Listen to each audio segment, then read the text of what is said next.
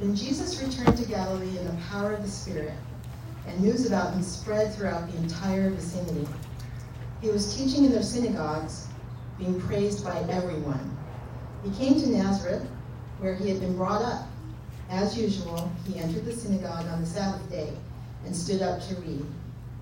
The scroll of the prophet Isaiah was given to him, and unrolling the scroll, he found the place where it was written, "The Spirit of the Lord is on me, because he has anointed me to preach good news to the poor.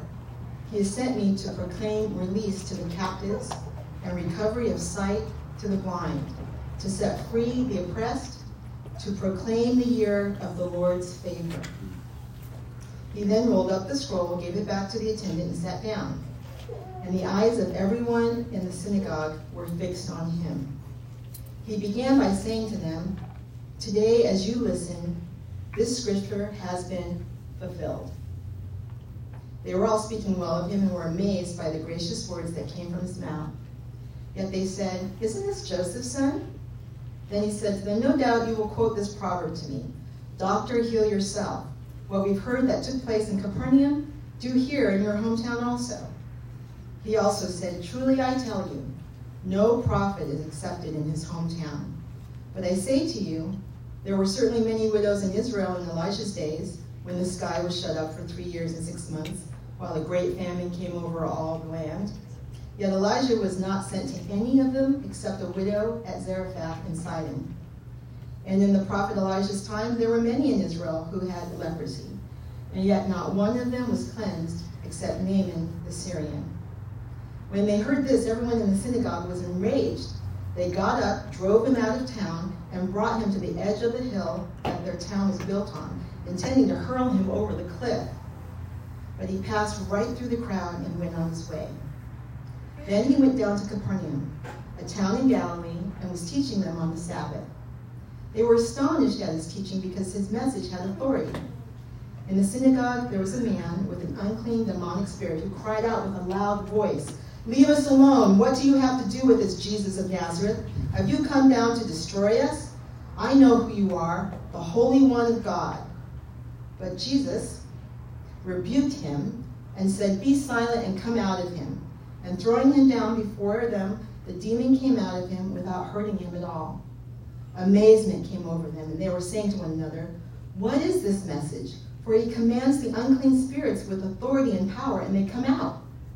And news about him began to go out to every place in the vicinity. After he left the synagogue, he entered Simon's house. Simon's mother-in-law was suffering from a high fever, and they asked him about her. So he stood over her and rebuked the fever, and it left her. She got up immediately and began to serve them. When the sun was setting, all those who had anyone sick with various diseases brought them to him. As he laid his hands on each one of them, he healed them. Also, demons were coming out of many, shouting and saying, "You are the Son of God." But he rebuked them and would not allow them to speak, because they knew he was the Messiah. When it was day, he went out and made his way to a deserted place.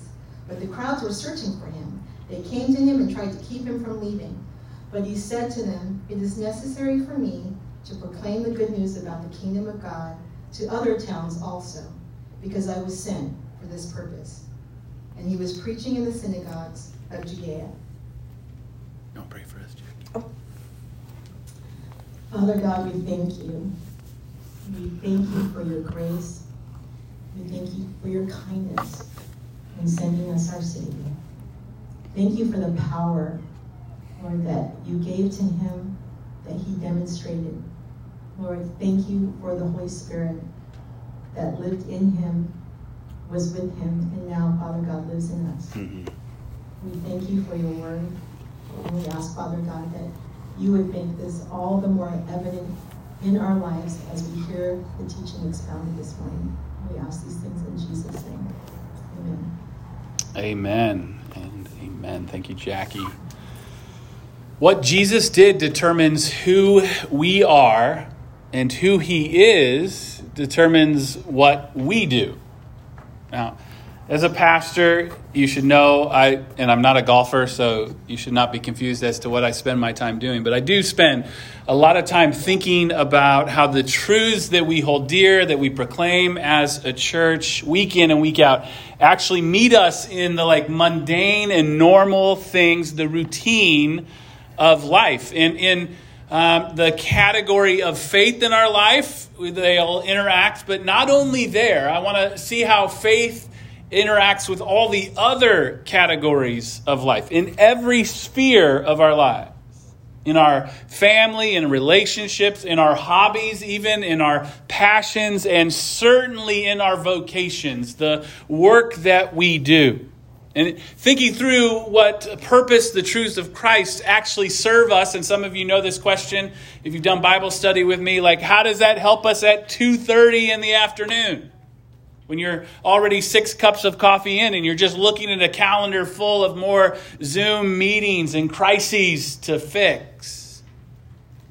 And when we see our faith injected into and shaping all of life, every nook and cranny of our life, as I think we should, we might just be going against what is the cultural mandate of our day that is untethering identity from anything other than personal whim at any given moment. It's in light of this, reading an article that came out in February 2021, right as people were stuck at home still through COVID and working from home. And in the New York Times, the author writes this: one of the best pieces of career advice I've ever gotten was to think of jobs as verbs rather than nouns. So, for example, I do journalism rather than I'm a journalist, or I do youth education rather than I'm a teacher. And he says that it's a mental shift that can help to disentangle who you are as a person from how you spend your days to make money for rent or groceries. And he goes on, and he says, experts say it's important to protect yourself from letting problems in one area of your life affect the other areas, especially now that the borders between every aspect of our lives are blurrier than ever. A bad week at work is a drag on your mental health, but if your work is only part of your identity and not defining it completely, the overall emotional impact of that bad week is less severe. And he says, centering your life on a job may even make you act against your own self-interest and happiness, perhaps by working long hours or accepting behavior you normally wouldn't. He says, not only does that compartmentalization help protect yourself from the lows of one area of your life, creating lows in another, having space can improve your performance overall. So that's the mindset and mentality of the day. And I think there's actually some psychological benefit to it. There's a point to it. And I'm not hating on the sentiment that you are not necessarily what you do, right? And we've all heard that before. I remember working in D.C., and that was the big thing. You were defined by what job you had, and that was a mantra for decades. And as a corrective, essentially, I was going to fix everybody, right? I was going to correct our views of self. And so to that end, when I was in D.C. and I would go to a cocktail party, I don't go to many cocktail parties as pastor these days, so some things I do miss a little bit. But instead of asking what a person did immediately after hearing their name, oh, nice to meet you, Julie, what do you do? I would instead ask, who are you? I probably said it even in that creepy voice, right? And that rarely went over as well as I thought that it should, because I wanted to get at something deeper. You're not defined necessarily by the work that you do, but what is your soul? What's in you? Who are you about? And that would just essentially be answered by most people with what they did for a living anyway, because that's all they knew of how to answer. And to be honest, though, I'm starting to think that it's actually good for what you do to be who you are. To have such an integrated life where everything is interconnected, that there is wholeness for you as a follower of Jesus. Finally doing things that match and are shaped by our being. I think it's more than just a philosophical question, because the tension plays out before us in Luke 4 and in who Jesus says he is and what he does. This is the declaration of his identity and the proof then that follows right after it. And in that, I think we gain insight for our lives and how we are to live and who we are. Here we have what theologians call a pericope, a story in the gospel. Like other stories in the gospels, is designed to teach us what we should actually know and believe about Christ, and then how we should live in response to that. And here, Jesus returns to Galilee in the power of the Spirit, Luke says. Remember, he's just defeated the temptations of the devil in the wilderness, and now ministry begins in earnest. And he's gone out in the power of the Spirit, and he's preaching, he's healing, and he's praised by everyone. The buzz of his ministry is spreading, and this dude is the real deal. People are recognizing it, that he is who he says he is, and he's doing what he says he has come to do. And as he does ministry, Jesus uses this visit to his hometown to proclaim the fulfillment of a text from Isaiah that was describing who the Messianic king was promised to be. This is the Savior that the prophets, that God spoke through the prophets and said, here's who's going to keep you forever. Who's going to bring restoration and salvation to you once and for all. So he says, this is me. And then he proves it by what he does. And what he does determines who we are. And then who he is determines what we endeavor to do as his followers. And you may wonder, well, why do we need to know this? What's the point of a clever turn of phrase about who Jesus is and what he does? But as a church, we want to see the real Jesus and his kingdom. We don't want to just follow the narratives of our culture or the political class or others that have opinions. We want to see it from his word and then live in his way as we are called to as his people. So we start with he is what he does. The ultimate. And he set the scene a little bit. This is the increasingly famous local boy comes back to the local synagogue and is asked to read the prophets section of the service there in that local parish. And now from the first verses of Luke, we've been looking to see who this king that was promised would actually be and what his kingdom would look like. Who exactly is it that we'd hoped for so long? And we learn the answer from a declaration of what he has come to do. See it in verse 18 and 19. The Spirit of the Lord is on me because he has anointed me to preach good news to the poor. He has sent me to proclaim release to the captives and recovery of sight to the blind, to set free the oppressed, to proclaim the year of the Lord's favor. So Jesus, invited to participate in the service in the synagogue, is handed the scroll of Isaiah, and then he finds the appropriate section very much on purpose, and he takes from Isaiah's description of the Messiah, and he's essentially playing to the home crowd. He's preaching to the choir here. This is who they have longed for, who they expected to see that would finally come. And there is some significant theological truth here. And that's likely why Luke has put this story in kind of the front end of his gospel. So there's a clear declaration of who Christ is. And everything must unfold from this declaration, and everything to come in this gospel will actually prove these words that he claims for himself here. Jesus sits down as a teacher in those days would, and then he says, today as you listen, this scripture has been fulfilled.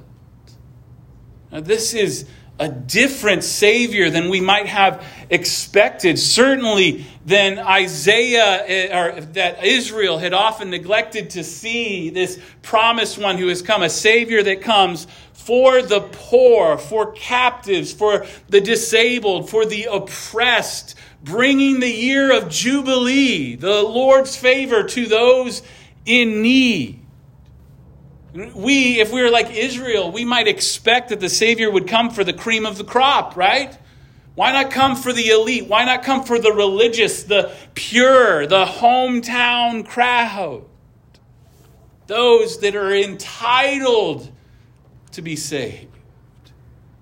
This makes me think of, anybody ever done like school ministry in high schools or something? Some of you all are in the midst of that even as you're in high school. And there was a refrain. I don't know if they still teach you to do this. And you could take it back and change, Luke, what they do. Although you're kind of the star. You're the water polo king, right? But it's if you get the quarterback to follow Jesus, everyone else will follow Jesus, right? You can convert the whole school if you get the guy that is most popular. The cool kids will make Jesus cool. And I'm all for quarterbacks following Jesus, even second string and third string quarterbacks, right? But Jesus comes for the needy. Those without any social capital whatsoever. Those that are bound by systems. Those that are bound by sin and the devil. And these are certainly spiritual conditions that Jesus is describing here. And you get that, right? There's spiritual poverty. There's emotional blindness that can be at play for us. There's captivity to things of the world and our own sin and idolatry. But I think, and then that's what most of the commentators on this section of Scripture will talk about the spiritual realities of these descriptions of people that Jesus says he's come to proclaim good news to. But I think we miss something when we leave these descriptors merely in the realm of spiritual alone. Because they're also physical. These are just like realities of life. And we can say that because those are the people he actually comes to minister to. We could say there's evidence of him ministering to the poor, of healing the sick, restoring sight to the blind, freeing captives and oppressed people. It's all real and it unfolds in the story of his ministry. It's good news to the poor, freedom to the enslaved, recovery of sight to the blind, liberty for the oppressed. This is the Lord's favor. This vision and experience of renewal and restoration, this is what he does. And it's tied exclusively to who he is as the king, as the redeemer of his people. And then Jesus just proves it. Like, he'll leave his hometown and he'll drive out unclean spirits. He'll free people that are under oppression. And then he heals the sick. A woman with just a physical malady with fever and then various other diseases, he will heal and restore them. He is a different kind of king. One author says the tasks Jesus claims for himself benefit people in need. Unlike the rulers of the fallen world, he rules on behalf of the poor, the prisoners, the blind, the oppressed, and those who have fallen into debt, whose lands are returned to them during the year of the Lord's favor. And his concern is not only for people in desperate need. He cares for people in every station and condition, as we will see. But his concern for the poor, the suffering, and the powerless distinguishes him starkly from the rulers that he has come to displace. He's different than we expected. He's different than Israel thought that their king would be. And this is tremendously good news for us. In these verses, we have yet another way in which the message of the gospel is explained to us. It is good news to those who are afflicted and in need, the poor here. It is new freedom and liberty for those that are in bondage and oppressed. It is a restoration of sight to the blind. And it is, in short, essentially the time and place of God's favor upon those incapable of gaining their status by their ability. And when we recognize then our brokenness and bondage and blindness, the gospel meets us fully and restores us, brings us to health. So the gospel applies to our lives at the level of our whole person. Not only in our need for sin forgiveness. And we apply this full gospel to ourselves by looking to Jesus for restoration in every area of our lives, not just in the spiritual realm. And who he is for everyone in need. Verse 42 and 43, Luke writes, when it was day, he went out and made his way to a deserted place, but the crowds were searching for him. They came to him and tried to keep him from leaving them, but he said to them, it is necessary for me to proclaim the good news about the kingdom of God to other towns also, because I was sent for this purpose. So this is what the kingdom looks like. The poor brought in, liberation experienced, healing, favor with God, and a God that goes after people. And this is the way of Jesus that we are actually invited into, and we're faced with the question of how will you respond? So you have to think through what he does and who we are. Now, this morning, I want you to know you have a choice, right? Don't tell people to question my Calvinist credentials, but maybe do, right? Here we have some hometown rejection, which I think is fascinating, right? There is amazement at Jesus' claims. They're stunned as they hear him read the scripture and claim it for himself. But the crowd, rather than staying in that amazement and awe and almost a worshipful approach to him, they begin to question who he is, because he isn't who they thought he would be, and he's certainly not going to do what they expect either. It's as if he's too lowly. And we see it. They say, isn't he Joseph's son? Isn't he just that dude from down the street? Don't I have a chair that he made in my house? That rickety chair? I don't think Jesus made rickety chairs, by the way. But he responds by saying, no prophet is accepted in his hometown. Sorry, Omaha, I'm not coming to preach. Yeah, and I notice you haven't invited me either. My mom's about to hear that and then say, come on, you can preach to her small group. And he recognizes he doesn't have honor in his hometown. And then he goes on to tell stories about the grace of God and who it is that his grace reaches. And you have to understand, those stories unsettled the crowd. Have you ever been sitting somewhere and somebody preaches about how somebody is saved by the grace of Christ and you get mad because of it? Because that's what's happening here. And he says, in Elijah's day, there were certainly widows in Israel.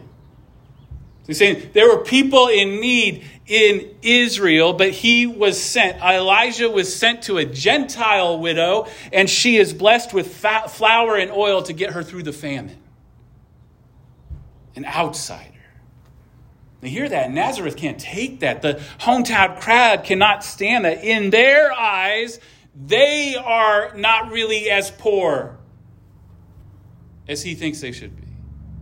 They assume that they are good. They're the respectable, synagogue-attending, family-oriented, solid citizens of Nazareth. And the comparison here with the Gentile woman in Elijah's day would have been a massive insult to them. They would have taken that truth and then just decided to be offended by it.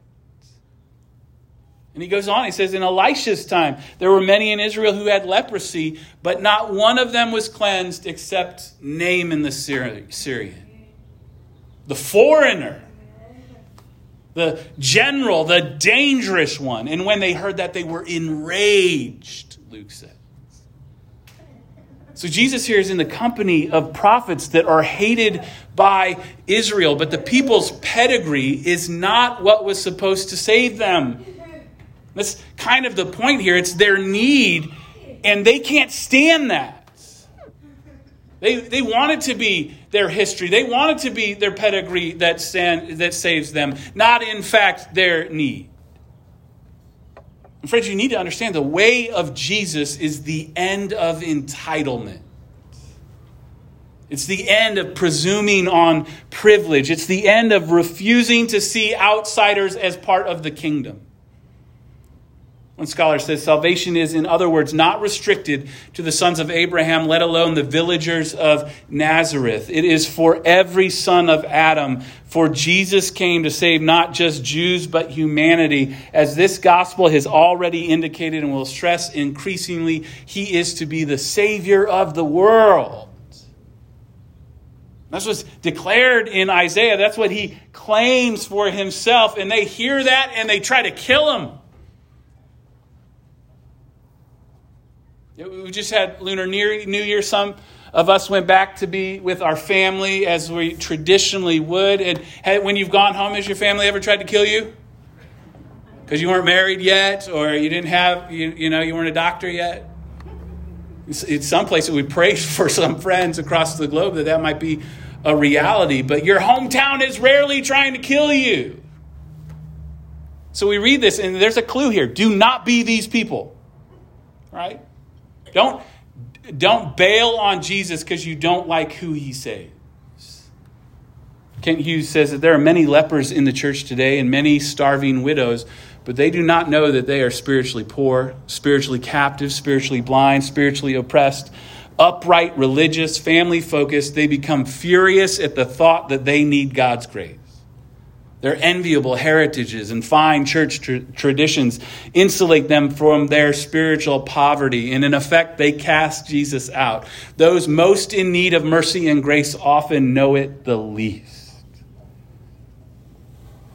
What an indictment for us, because that is often how we live. When we neglect or forget the grace of Christ, we think it's about earning, about proving of how great we are. And here is Jesus over and over again saying, I've come to preach good news to the poor, to the captives, to those who need liberty. And friends, when entitlement is washed away, there is recognition of our need, of our poverty, of our oppression, of our blindness. And those that own these things actually come to Jesus and are redeemed and made his once and for all. And maybe that's you today, that you're hearing this invitation to trust Jesus and take it. Follow after him. Know that he's come to rescue you. He came to give you good news. We see how it plays out. John's Gospel, John 1, 10 and 13, he says, he was in the world and the world was created through him, and yet the world did not recognize him. He came to his own, and his own people did not receive him. But to all who did receive him, he gave them the right to be children of God. To those who believe in his name, who were born not of natural descent or of the will of the flesh or the will of man, but of God. If you've believed in his name, then this is who you are. This is the deepest truth of your identity, that you're children of God, that you are redeemed by Jesus, kept for his glory, citizens of his kingdom. And now that we have been brought in, we live accordingly. We have to think about who he is and what we do. The way of Jesus then for us is Christ-likeness. Is being like our King, being about the same things that define him. And I love what seems to be the throwaway line in verse 40 that is really the definition of ministry for all of those of us that follow Jesus. Luke says, when the sun was setting, and they have to wait till it's setting because this is Sabbath, so they can't be moving and bringing people around. But now that the sun is setting, all those who had anyone sick with various diseases brought them to him. As he laid his hands on each one of them, he healed them. Did you see that? Somebody said, what's it mean to be a Christian? All those who had anyone sick with various diseases brought them to Jesus. All those who had anyone sick. This is us as witnesses of Jesus, imploring people to come to him, to find freedom, healing, new life, purpose, in a place to finally belong and call home. This is just us sharing what we have been given in Christ. And wherever Christ went, the kingdom went. And when men and women come to him in faith, the kingdom enters their hearts. And all true believers are part of the kingdom to come. And it spreads. It's noticeable. You have to recognize this is the best place to be, identified in Christ, that you belong to him, kept by him, and living for his fame in all things. In the pulpit on Sundays, and around the coffee pot on Tuesdays. In small group on Wednesdays, and on the sidelines on Saturdays. And the worst of us receive grace, and that's the point. And what is good news for me, whoever I may be, whoever or however bad I am, is good news equally for me to pass on to my neighbor, whoever she may be. But we have to understand, it's not just an evangelistic appeal. Who he is should shape our lives, how we live. We are not meant for a segmented life, but an integrated one. Transformation in the faith portion of our life is meant to ignite in our souls and spread to the extremities and to all of life.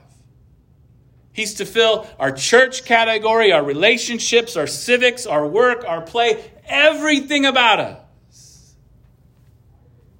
Pastor Tony Evans says, indeed, Jesus had come to set the captives free, open blind eyes, and proclaim the year of the Lord's favor. And the year of the Lord's favor is another name for the year of Jubilee, every 50 years in Scripture, when Israel was instructed to set slaves free and release people from their debts, as well as allowing them to return to their family property. Jubilee is a symbol of the social and economic liberation of God's people. The key, however, to understanding the year of Jubilee is that it was inaugurated by the Day of Atonement, when the issue of sin was addressed. The spiritual transformation is the foundation for the legitimate social, political, and economic restructuring of society. People would be saved, that the blood of Christ would be applied to their lives, that they would experience redemption, and then everything about them changes and everything around them changes.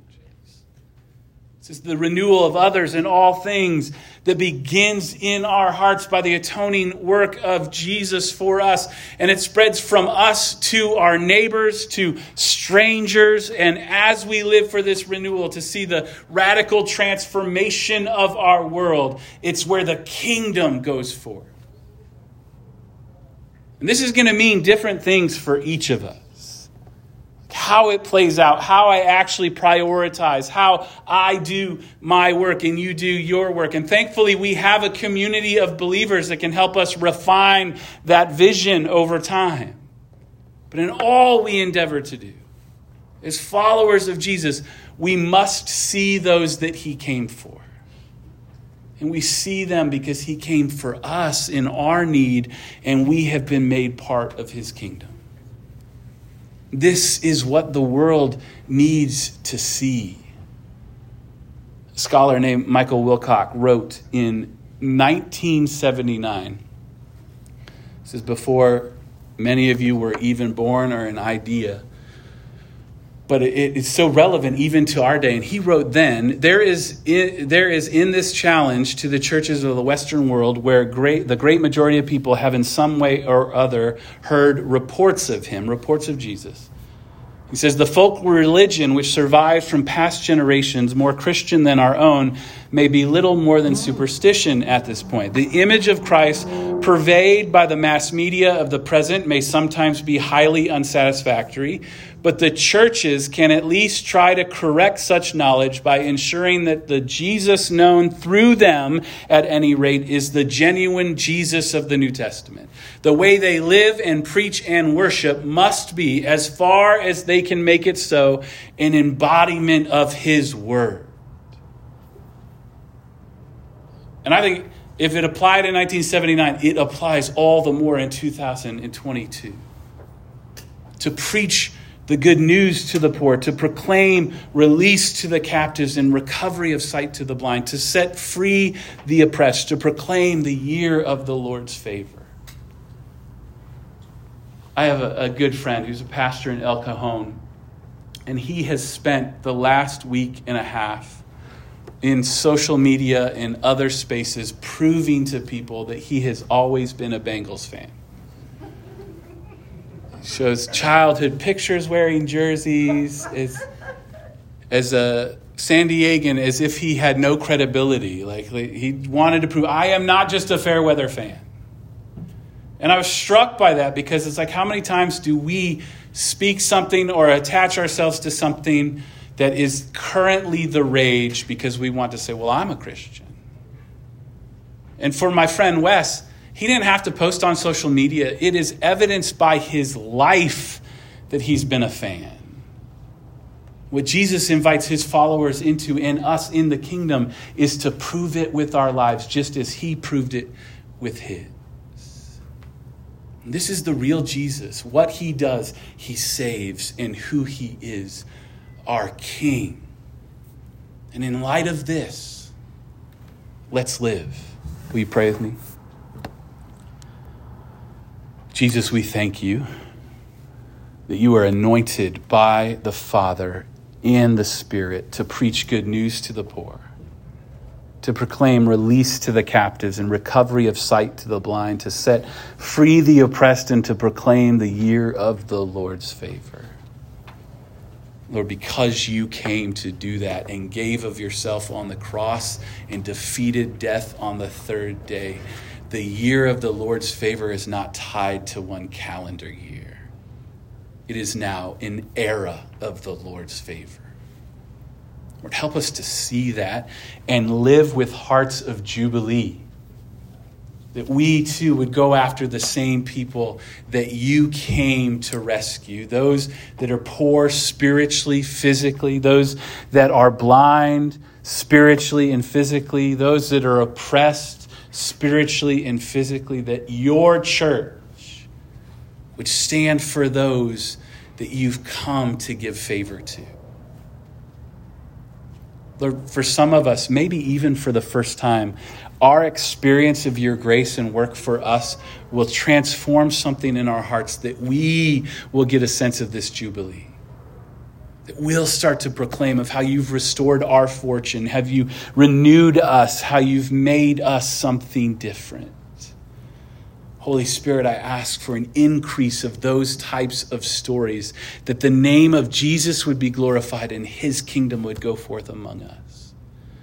In Jesus' name, amen.